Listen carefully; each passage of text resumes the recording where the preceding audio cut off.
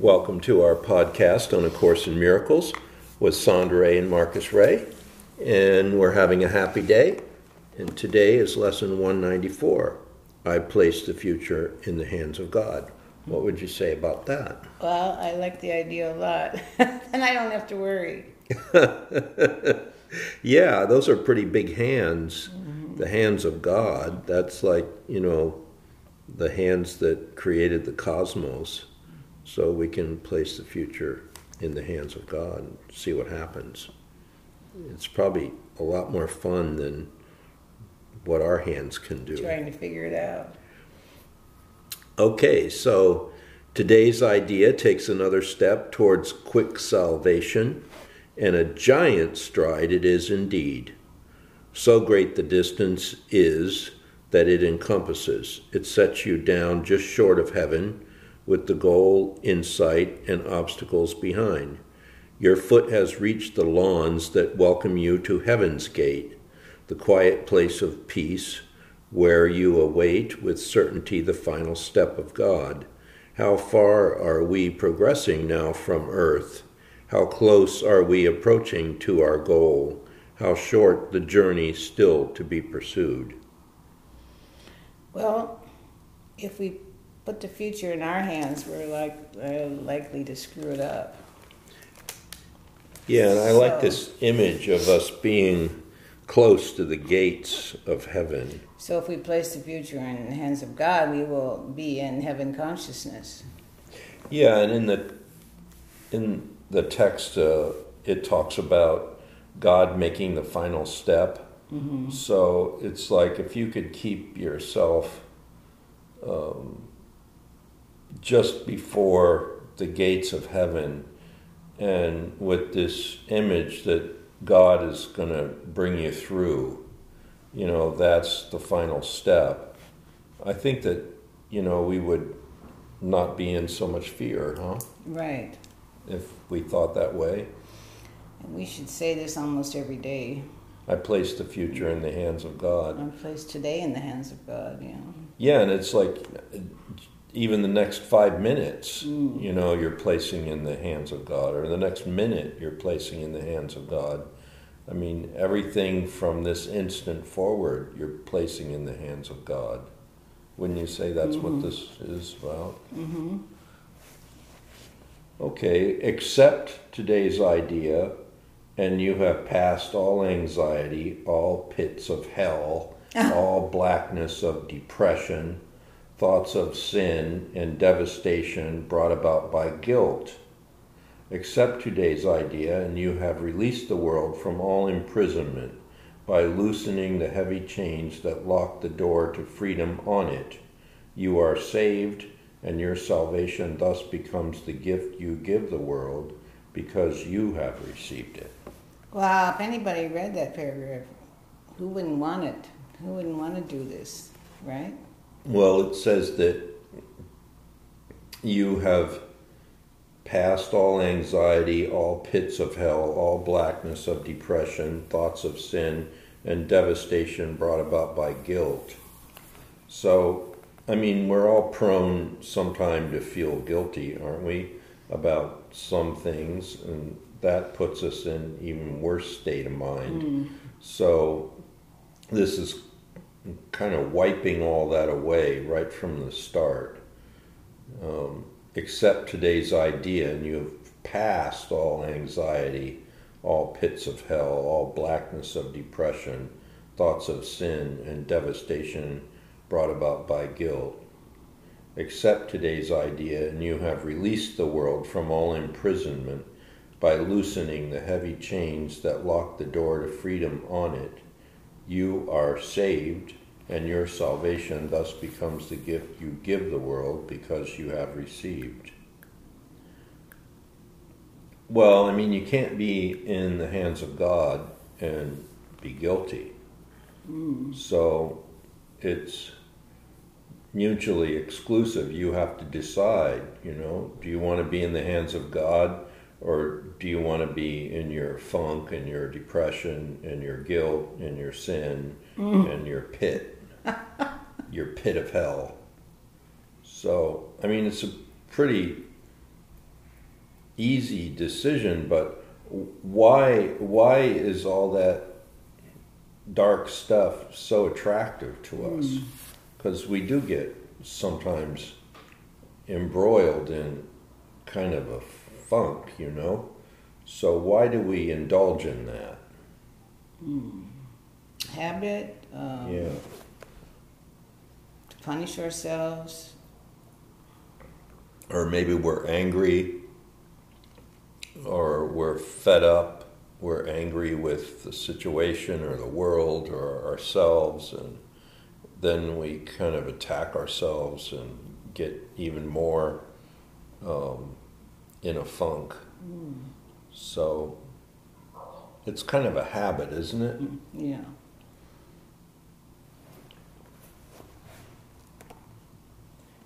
In no one instant is depression felt or pain experienced or loss perceived. In no one instant sorrow can be set upon a throne and worshipped faithfully. In no one instant can one even die. And so each instant given unto God in passing, with the next one given him already, is a time of your release from sadness, pain, and even death itself. That's what you were saying. Each instant you have to give yourself to God, the future. Yeah, well, I think if you truly give this one instant, that's what we're concerned with. Is this one instant right now?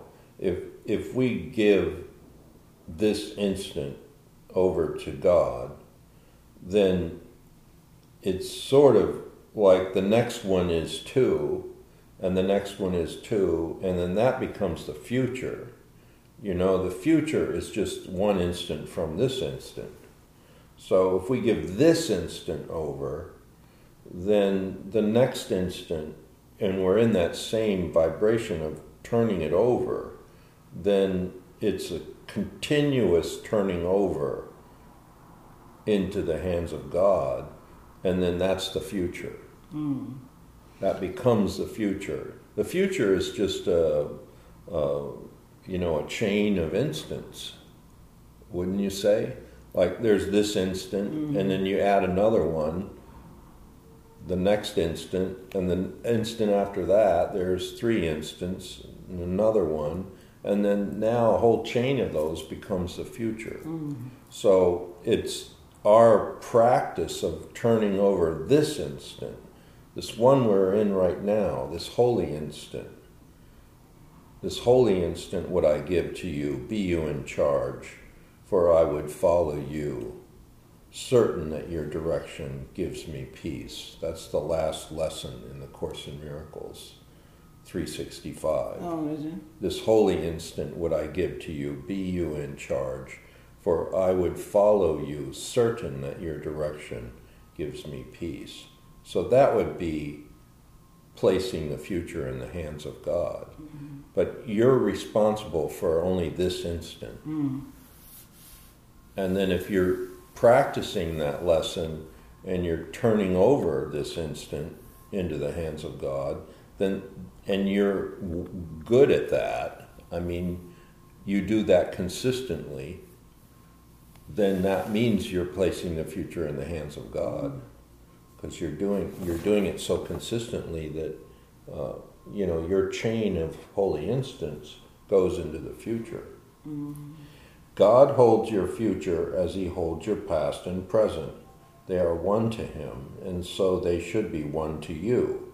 Yet in this world, the temporal progression still seems real, and so you are not asked to understand the lack of sequence really found in time. You are but asked to let the future go and place it in God's hands, and you will see by your experience that you have laid the past and present in his hands as well, because the past will punish you no more, and future dread will now be meaningless. Well, I mean, when you think about fear, fear, let's just say I have a fear that something is going to happen. Like we had a client yesterday, and he was very good at catastrophic thinking, we call it. Well, what is catastrophic thinking? Catastrophic thinking is fear that in the future something bad will happen, right? Yeah, we should send him this lesson. Okay, so then that's what this is saying. Like, fear is something in the future. Something bad will happen in the future. Most fear has that quality. Like, it's what will happen in the next hour, in the next day, in the next month. Won't be able to pay my rent, or something's going to go wrong with my relationship, or I can't get over this symptom in the... Can't get over this symptom in my body. The future, I'm just going to get worse. You know, that kind of thinking, that's what we call catastrophic thinking. And, you know, this is trying to say, don't do that.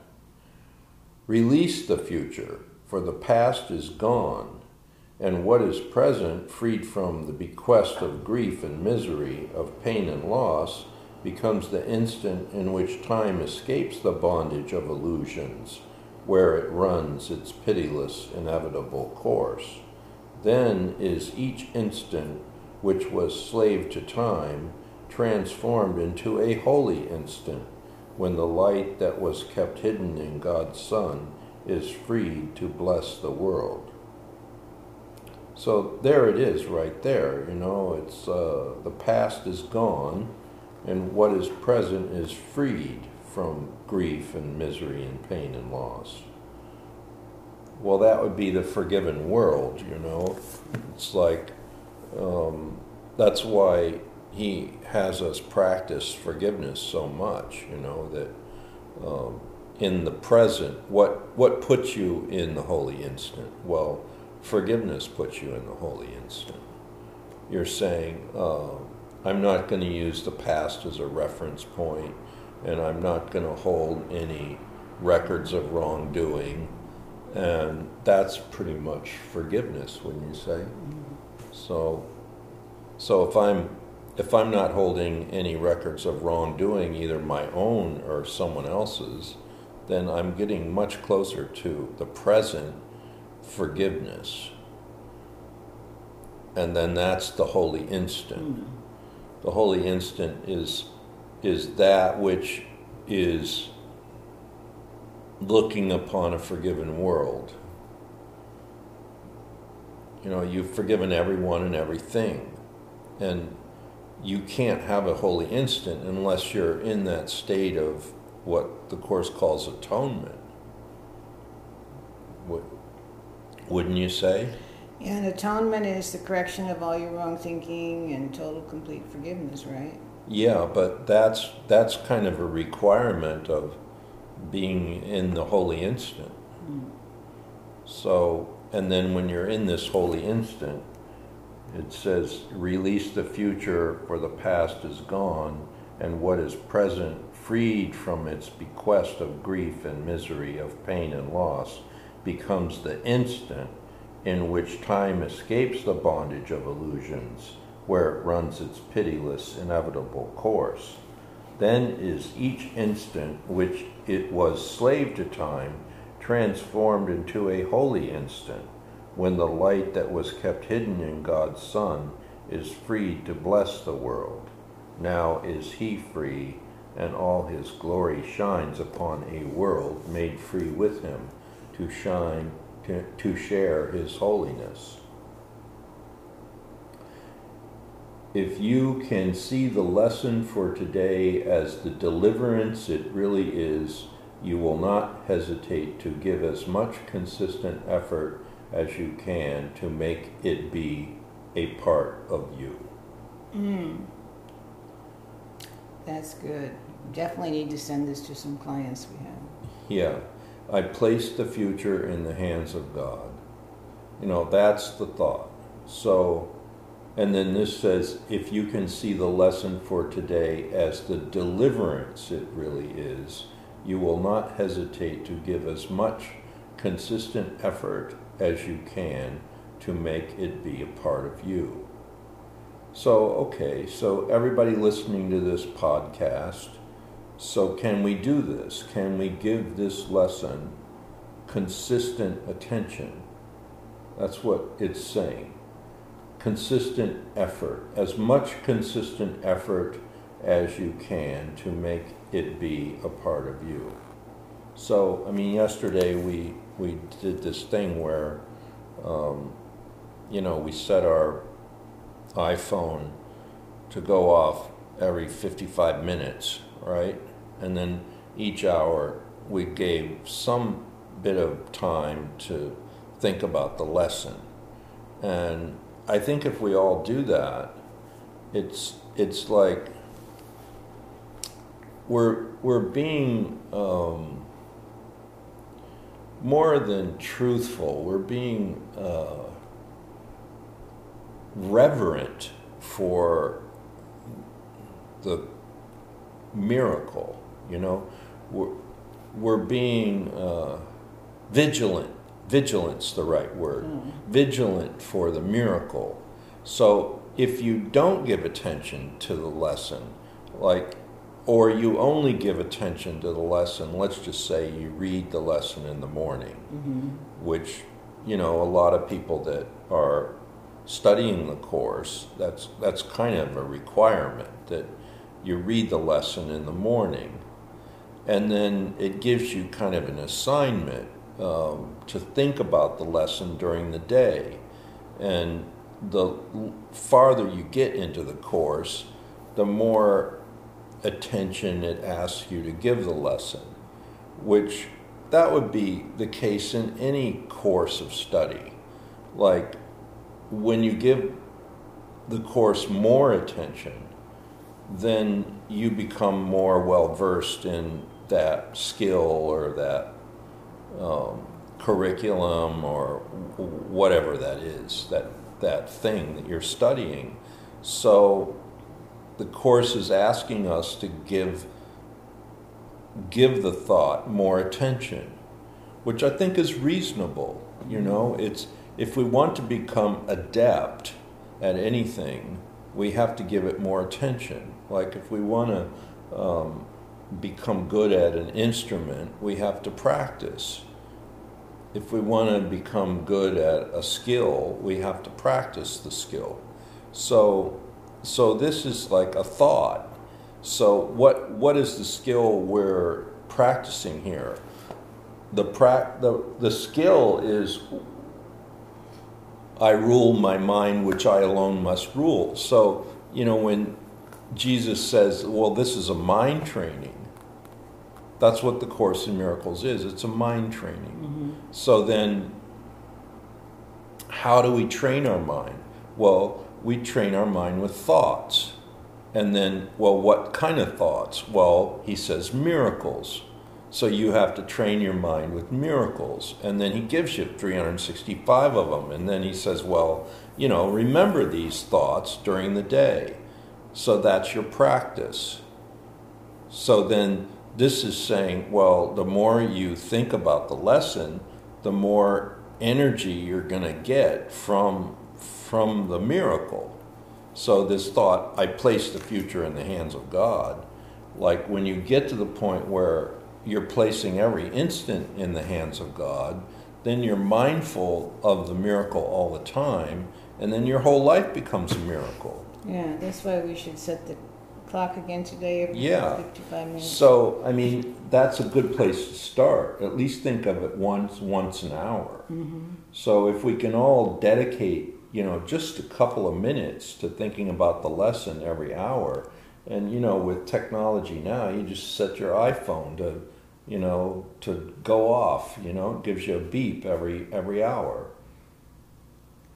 If you can see the lesson for today as the deliverance it really is, you will not hesitate to give as much consistent effort as you can to make it be part of you, as it becomes a thought that rules your mind, a habit in your problem-solving repertoire, a way of quick reaction to temptation.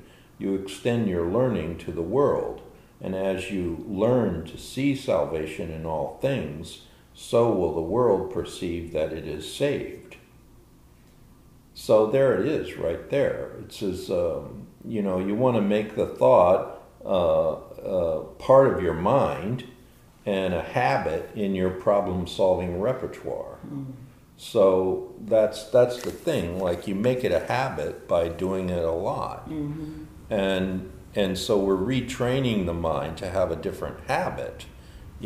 Instead of having the habit of being afraid of the future in your catastrophic thinking, and we all have a little bit of catastrophic thinking, that's just natural to the ego mind. We fear about the future. We wonder about the future. We're concerned about the future. I mean, this is just a part of everybody's mind. And now we're saying, okay, well, let's see if we can change that. Let's see, every time we think about some kind of future dread, what if we put that in the hands of God? I place the future in the hands of God. Repeat this lesson. Yeah, and just say that simple statement. Well, I'm not going to be afraid. I'm going to place the future in the hands of God. So, but see, I think why we don't do that is because, that statement, I place the future in the hands of God. Well, there's an element of the unknown in the future. We don't know what's going to happen. It's the future. A lot of things could happen. We don't know what could happen. So there's an element of the unknown in the future. And usually we have fear and the unknown wired together. So then that's the problem, isn't it? That we fear the future because it's a huge element of unknown in it. But now this is going to say, well, okay, but why wouldn't you think that God can handle the unknown and make the future benevolent to you, even though you don't know what's going to happen? Yeah, you have to really trust God. So that's the point. So this is getting us to face the unknown. This lesson is perfect for facing the unknown. Well, but then we also have to face, do we have faith that God is benevolent to our needs? Or do we think we're just out there alone, against the world, against all the terrible things that happen we see in the news, blah, blah, blah. Okay, so now we have this image of the unknown as being a fearful place.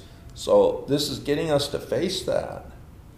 Like, if we're really connected, if we're really in our divine connection, then we have to have some kind of faith or trust or sense that this unknown force we call God is benevolent to our needs, taking care of us. If we don't have that, then it's very hard to place the future in the hands of God. Right, because you wouldn't even trust God. No, you don't trust God, but you have to have some sense that the unknown is on your side. Because for the most part, we can use these lofty words. We can say God this, life force. But it's so vast. It's inclusive of a great unknown. And for the most part, people are afraid of the unknown. They know what they know, and they want to stick with what they know. And even if it's miserable, they'd rather have what they know because they know it, even if it's miserable. Right. So this fear of the unknown is brought up in this lesson. And then now we're saying, okay, well, maybe the unknown can take care of you better than you can. Yeah, that's a good point. And that's a big deal. Why worry? What worry can beset the one who gives his future to the loving hands of God? Now here you go. It says loving hands of God. Now, if we're talking about the unknown and we see the unknown as a loving force, not a fearful force, then that makes all the difference in the world. Right, that's a good point. What worry can beset the one who gives his future to the loving hands of God? What can he suffer? What can cause him pain or bring experience of loss to him? What can he fear? And what can he regard except with love? For he who has escaped all fear of future pain has found his way to present peace and certainty of care the world can never threaten. He is sure that his perception may be faulty, but will never lack correction. He is free to choose again when he has been deceived, to change his mind when he has made mistakes. Well, so there you go. You know, it's like, yeah, well, some shit can happen, but you can always correct it and get yourself back on track with innocence. You know, we have this saying, even though I made a mistake, I still completely love and accept myself. Well, so there's no guilt. When you remove the guilt, then errors are easy to correct. It's only when you heap the errors with guilt that people are afraid to face things, because they don't want to face the guilt. So they don't correct their mistakes because they don't want to feel the guilt. Well, if you take away the guilt, then the mistake is just something easy to change. You know, oh, okay, well, 2 + 2 is not 5, 2 + 2 is 4. You make the correction and it's no big deal. And so therefore you don't fear the correction, and you don't fear the future, because even if you make a mistake, you know you can easily correct it. So, all right, place then your future in the hands of God, for thus you call the memory of him to come again, replacing all your thoughts of sin and evil with the truth of love. Think you the world could fail to gain thereby, and every living creature not respond with healed perception? Who entrusts himself to God has placed the world within the hands to which he has himself appealed for comfort and security. He lays aside the sick illusions of the world along with his and offers peace to both. So what if God is always associated with love? You know, I think that's another problem we have. When we use the word God, so much of our theology and our religions when we grew up made God into a punishing God, you know, or at least the possibility of punishment. Right. Like, oh, you kids be good, because if you start being bad, you're going to have God punishing you, you know, or you're going to go to hell or something like that. So we had God set up not as love, but as fear. And so this is trying to redo that. It's place your future in the hands of God, for thus you call upon the memory of him to come again, replacing all your thoughts of sin and evil with the truth of love. So, like, you got to get that about this lesson. When you're placing the future in the hands of God, it's the same as saying, I am placing the future in the hands of truth and love. And like, would truth and love lead you the wrong way? Or would truth and love not take care of you? So you have to see also that God in the Course in Miracles is only associated with love. Not punishment, not condemnation, not, oh, correct your mistake with a lot of guilt. No, it's like guilt is gone. Fear is gone. When you talk about God in the Course in Miracles, that's a state of reality, free of fear, free of guilt, free of you know,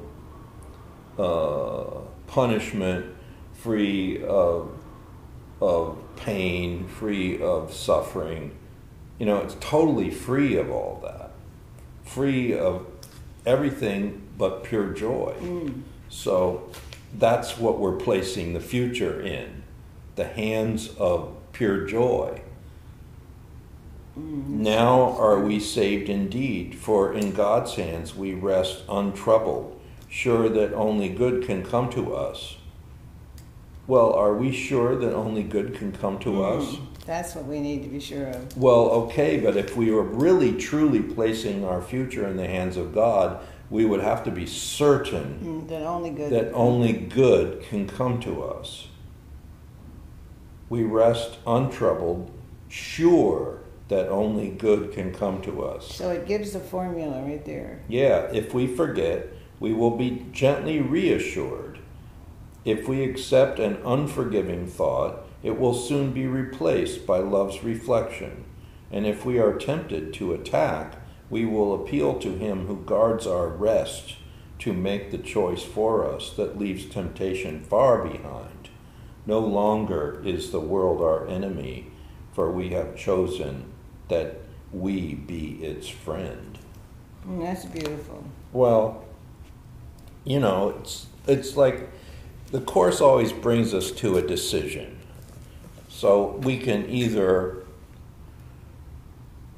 think of this future as a place of uncertainty, unrest, possible disaster, our needs won't be met, things are going to go worse than they are now.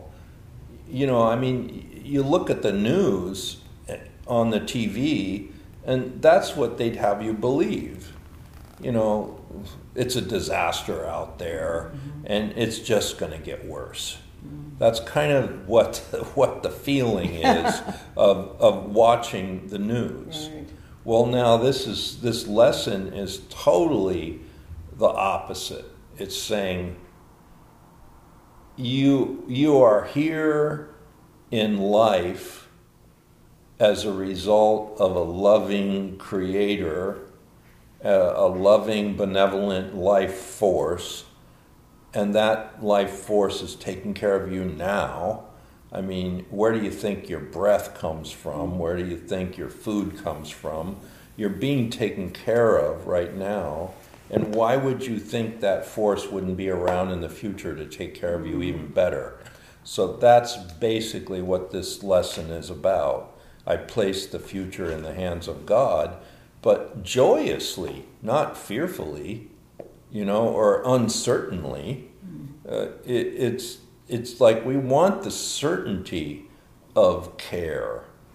You know, this word divine providence, like for it to really be providence, you have to have trust that the stuff is going to be there, right? Yeah, so...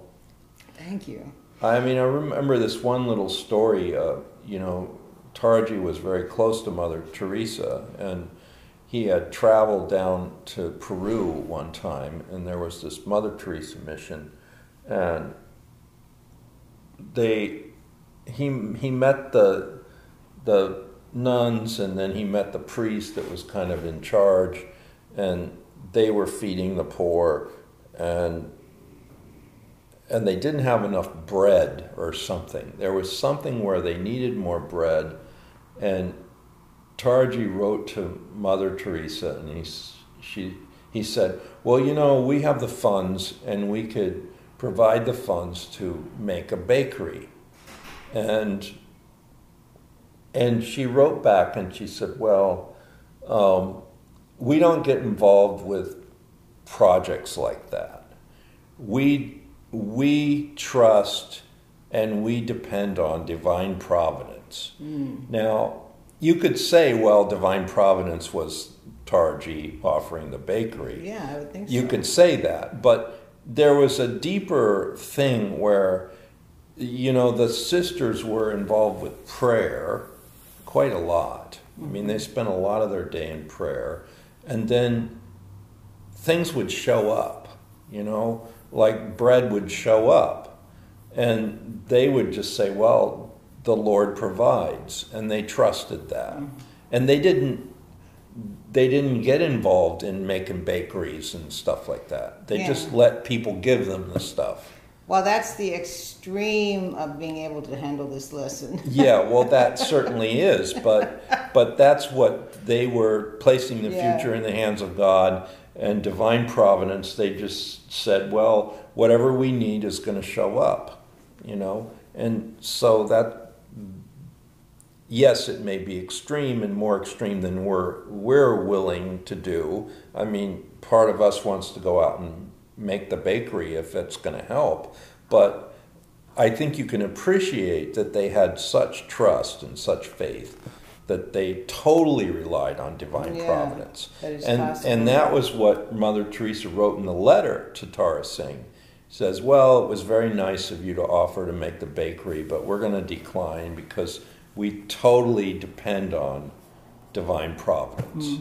And I think that that's a good thing to end this lesson on. Thank you so much. I place the future in the hands of God.